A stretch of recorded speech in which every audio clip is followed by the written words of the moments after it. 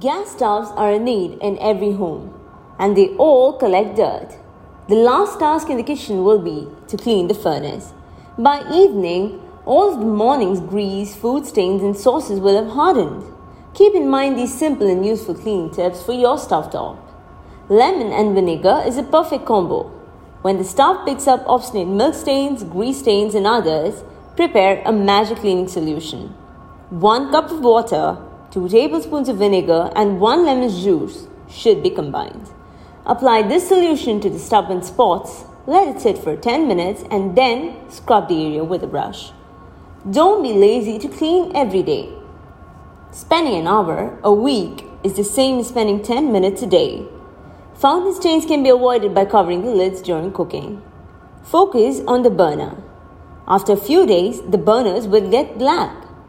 Insufficient care for the burners will lead to uneven flames. Baking soda and vinegar should be added in equal portions to a large dish, half filled with boiling water. Rinse the burners after 2 hours in the liquid. A sponge works better when compared to cloth. Before locking up the kitchen for the day, give it a gentle wash with soap. Watermarks can be removed by thoroughly cleaning with a wet sponge.